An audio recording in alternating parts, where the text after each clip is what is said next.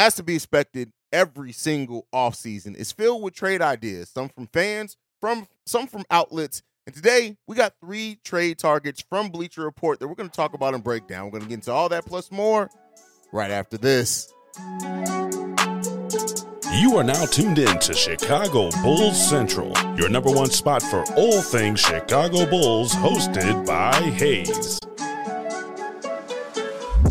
What's going on, Bulls fans? Welcome to another episode of Chicago Bulls Central, your number one spot for everything Chicago Bulls related. If you want to follow me right off the top, you can do so at CEO Hayes. That's CEO Haize. If you want to follow the channel, you can do so at Bulls Central Pod on every social media platform that we are on. But let's get into it. So, as comes every single offseason, there's trade targets. Some comes from you guys with your trade machine screenshot. Shout out to you guys on that. Some come from outlets and pundits like ESPN and things like that. And then we always have the ones from Bleacher Report, which they're good at for every couple of weeks coming out with a new trade scenario, free agent scenario, something like that. And they have 3 in what they're calling realistic trade targets for the Chicago Bulls in this offseason. And the first one they have on this list is Kyle Anderson. Now, this is a player that we have mentioned here before. I do think when you look at what his contract is at $9 million, the Bulls can absolutely, it'll take some maneuvering, right? It'll take some moving of some contracts, some combining other players. And while I do want to say in this, we really don't know what position AK has on some of these players, right? Is he more likely wanting to add to the team, which means they're probably just going to use the mid-level exception, the biannual exception, or is he going to be willing to move some of the contracts on this team to bring in some other talent? Now, with a contract like $9 million with Kyle Anderson, you're looking at maybe moving to Alex Caruso, maybe packaging Andre Drummond and Derrick Jones Jr. in a case like that, right? We don't really have a lot of contracts that you can look at moving. When you look at the fact that even if you do move Coby White in a trade, right, which we'll talk about in some of these other deals, keep in mind when a player's in restricted free agency, only half their base level compensation counts towards the trade. So, for example, if Coby White was to sign a deal with the Chicago Bulls for about $9 million, let's be more realistic, about $14 million, only 7 of that will count towards salary matching with the other team if they do a sign and trade. So keep that in mind as we're talking through that, because the Bulls trade assets and values and things like that are kind of weird unless they're moving one of the big 3. But Kyle Anderson brings in a player that's just efficient in what he does. He does not do a lot, right? He doesn't do a lot of scoring. He's solid defensively, but not amazing. But he's smart, right? He's 6'9", 230 pounds. He came in the league as a point guard. He plays more than that now. He shot the ball really well, over 50% from the field he was, but he only scored 9.4 points per game, 5.3 rebounds, and 4.9 assists per game. Now, that's solid as a bench piece, right? Let me be clear, especially if you are moving Coby White into the starting lineup, you bring in somebody like that, it's solid. You can have some things go through him. He's not passive like Pat, but he also he kind of just takes what the defense gives him. So, again, This is a player that is cool. He's a smart defender, not by any stretch of the imagination a lockdown defender or anything like that, but he can guard a few positions on the court and can be pretty solid in them. Again, not necessarily the worst trade target for the Chicago Bulls in this list, and not one that I'm necessarily mad at.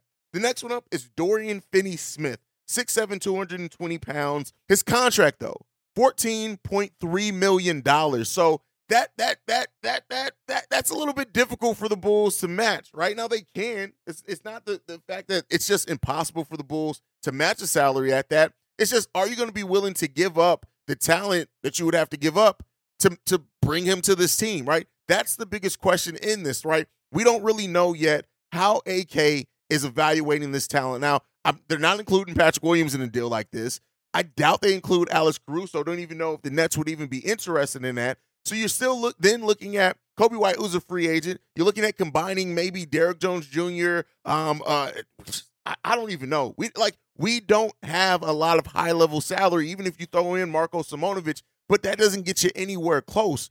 So you're looking at, just by matching that salary, you're probably looking at either trying to factor in a sign and trade with Vooch or Coby White, or moving Alex Caruso. And I just don't know if Dorian Finney-Smith is the level of player that they'll be willing to do that at. And Dorian Finney-Smith, another player that's solid in some areas, but again, he doesn't bring what Alex Caruso does, even at Alex Caruso being much shorter than him. Dorian Finney-Smith, 8 points per game, 4.8 rebounds, 1.5 assists, a 39% shooting from the field.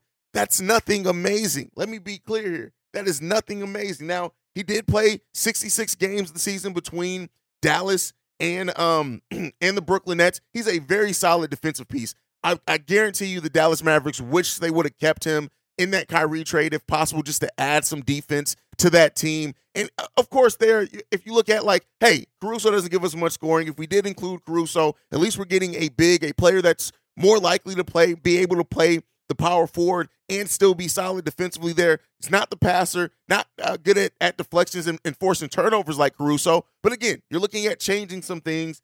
Not really a threat to stretch the floor either. But again, if you're talking about replacing him with Caruso, last season he shot about, between the two teams, about 33%, taking about 4.5 3-pointers per game, which isn't bad, especially not as a big. It isn't bad. He can hit a wide open 3-point shot is basically what that means. So again, a realistic target, yes, in the sense that I can understand the fit, but getting there to making that deal happen, that may be a little bit more difficult for the Chicago Bulls. And this next one, this is the one where I'm willing. Experience the thrill of March Madness. If you're still out on the hunt for a sports book to call home, bet the nonstop action of March Madness with MyBookie. Enter the bracket contest for a chance to take home prizes up to $25,000 or pick from a huge selection of straight bets, props, and odds boosts. Whatever your style, MyBookie makes it easy to play your way and get paid. Sign up now and take advantage of our generous welcome offer to score a massive first deposit bonus up to $1,000. All you have to do is claim the code BULLCENTRAL, but the fun doesn't stop there. Get up to the minute odds, free bets, and expert predictions to help you decide who to put your money on. The best part about MyBookie, you can bet on anything, anytime, from anywhere.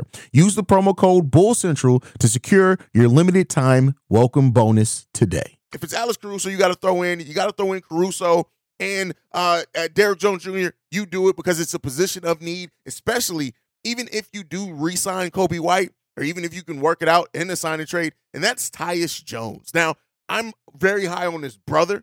I love his brother. I love Trey Jones, and I would love the Bulls to be able to bring him in.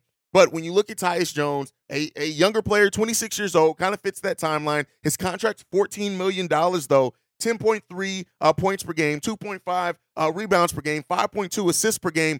I just like his ability to fit in with other high-level players. Again, a backup role himself in this season, but again, always finding a way to be effective. He's only 6 foot, 196 pounds, so there's some issues there. But you even saw when Ja was out how he stepped in and was able to keep that offense going. Now, they had other scorers that stepped up as well. He didn't take on the scoring load, but he is able to manage and run an offense. Tyus Jones is a smart player, much like his brother Trey, who knows how to just operate in the offense. He knows how to pick his spots. He's also going to shoot the ball pretty efficiently from 2-point range and from threes. Okay, 37%. He's a career 35% shooter from 3-point range. So again, not amazing or a knocked out shooter or anything like that, but he does enough well shooting-wise, especially by the nature of some open shots. You can expect him to be more aggressive than what Ayo Dosunmu was at that point guard position. And maybe, even just maybe, it's Ayo Dosunmu sign and trade you can work out to try to bring in Tyus Jones here. Now, that would mean that we have to also include other pieces because they're not going to sign Ayo Dosunmu to a contract at that level. But again, that team already knows they're not bringing Dylan Brooks back, so they're going to probably be looking to do some other things. Could you entice them with a Derrick Jones Jr. to come in and do some things for them paired with some other players? Again, a solid, realistic trade from target from Bleacher Report. Just the finite details of how you get there to match that salary is the biggest question there. But hey, if the Bulls are motivated, if they have Tyus as their guy, they can find a way to do it. It just is. Now, those are the 3 trade targets that were presented, again, by Bleacher Report, realistic trade targets. And again, like I said, not necessarily the worst trade targets that I have that I've seen. It's not. It's just, And even in this article, they didn't like present the trade or how it would work. They kind of just presented the trade targets, which I always feel like is kind of a cop-out. That's why I added in salaries and things like that, because you can just say, hey, the Bulls should go out and trade that guy, right? That's easy. We do that every single day. Like, it'd be nice for the Bulls to go out and get this guy, but it could prove a little bit more difficult than that when you actually get to matching salaries and looking at how the salaries of the Chicago Bulls break down. Now, another trade that was presented, this one actually did not come from Bleacher Report. This one came from Satya DeMardrew over on Pimp It Ain't Easy. And he presented this. The Bulls send out DeMar DeRozan to the Cleveland Cavaliers for Jared Allen and Isaac Okoro. And here's what I'm going to tell you on that. If the Cavs are stupid enough to do that deal, you do it and you run to the highway because you just committed highway robbery.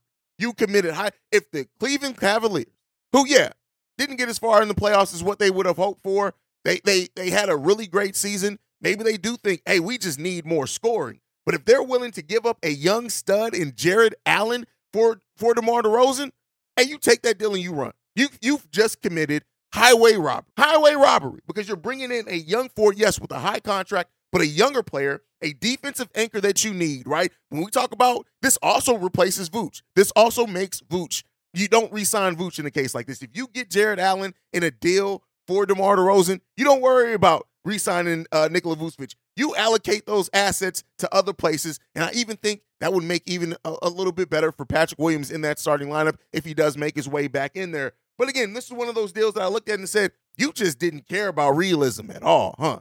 Like, I know that the Cleveland Cavaliers season ended disappointingly. I understand that they may be looking to continually add to their roster so they can keep getting as close as possible. But when you look at bringing in a defensive stud, and yes, Evan Mobley has absolutely continued to develop, and he looks like he's going to be great. But the Cleveland Cavaliers, as much as I hate to admit it, could have the best front court in the NBA when it's all said and done by keeping Mobley and Jared Allen together. Now, one could say as well, with the new CBA and how it's changed the salary cap structure and how much more hurtful it is to teams to really go over into the luxury tax and you want to spend your money a little bit more smartly, maybe you could say or talk yourself into, well, maybe they don't want to spend that much money on bigs. But even then, I'm still saying you don't trade Jared Allen, a young player that still has so much left in the tank, for a DeMar DeRozan that only has 1 year left on his contract and is about to be 34 years old. But if you want to, we'll take him. We'll absolutely take him. If you want him, go ahead, man. Send us Jared Allen. But again, not a deal that I think is too realistic, if I'm just being honest there. But enough for me. Let me know what you guys think down below. I also want to hear some of your trade targets for the Chicago Bulls this offseason. If you're on the podcast side, I'll tell you how to get that into me here in a second. But make sure you guys sound off as well. Let's see what gets done. The newly extended Arturas Karnisovas has to get to work this offseason. Let's see how he gets to work. But if you want to follow the show, you can do so at Bull Central Pod on every social media platform. You can also send us any feedback, questions, comments, concerns. BullCentralPod@gmail.com. Lastly, if you want to leave a text message and our voicemail, the number to do so, 773-270-2799. We are the number one spot for everything Chicago Bulls related because of you guys. And like I like to end every episode on, go Bulls. Love you guys. See Red if you can, y'all. It's about to be a dark offseason, man. Peace, y'all. This has been a presentation of the Break Media.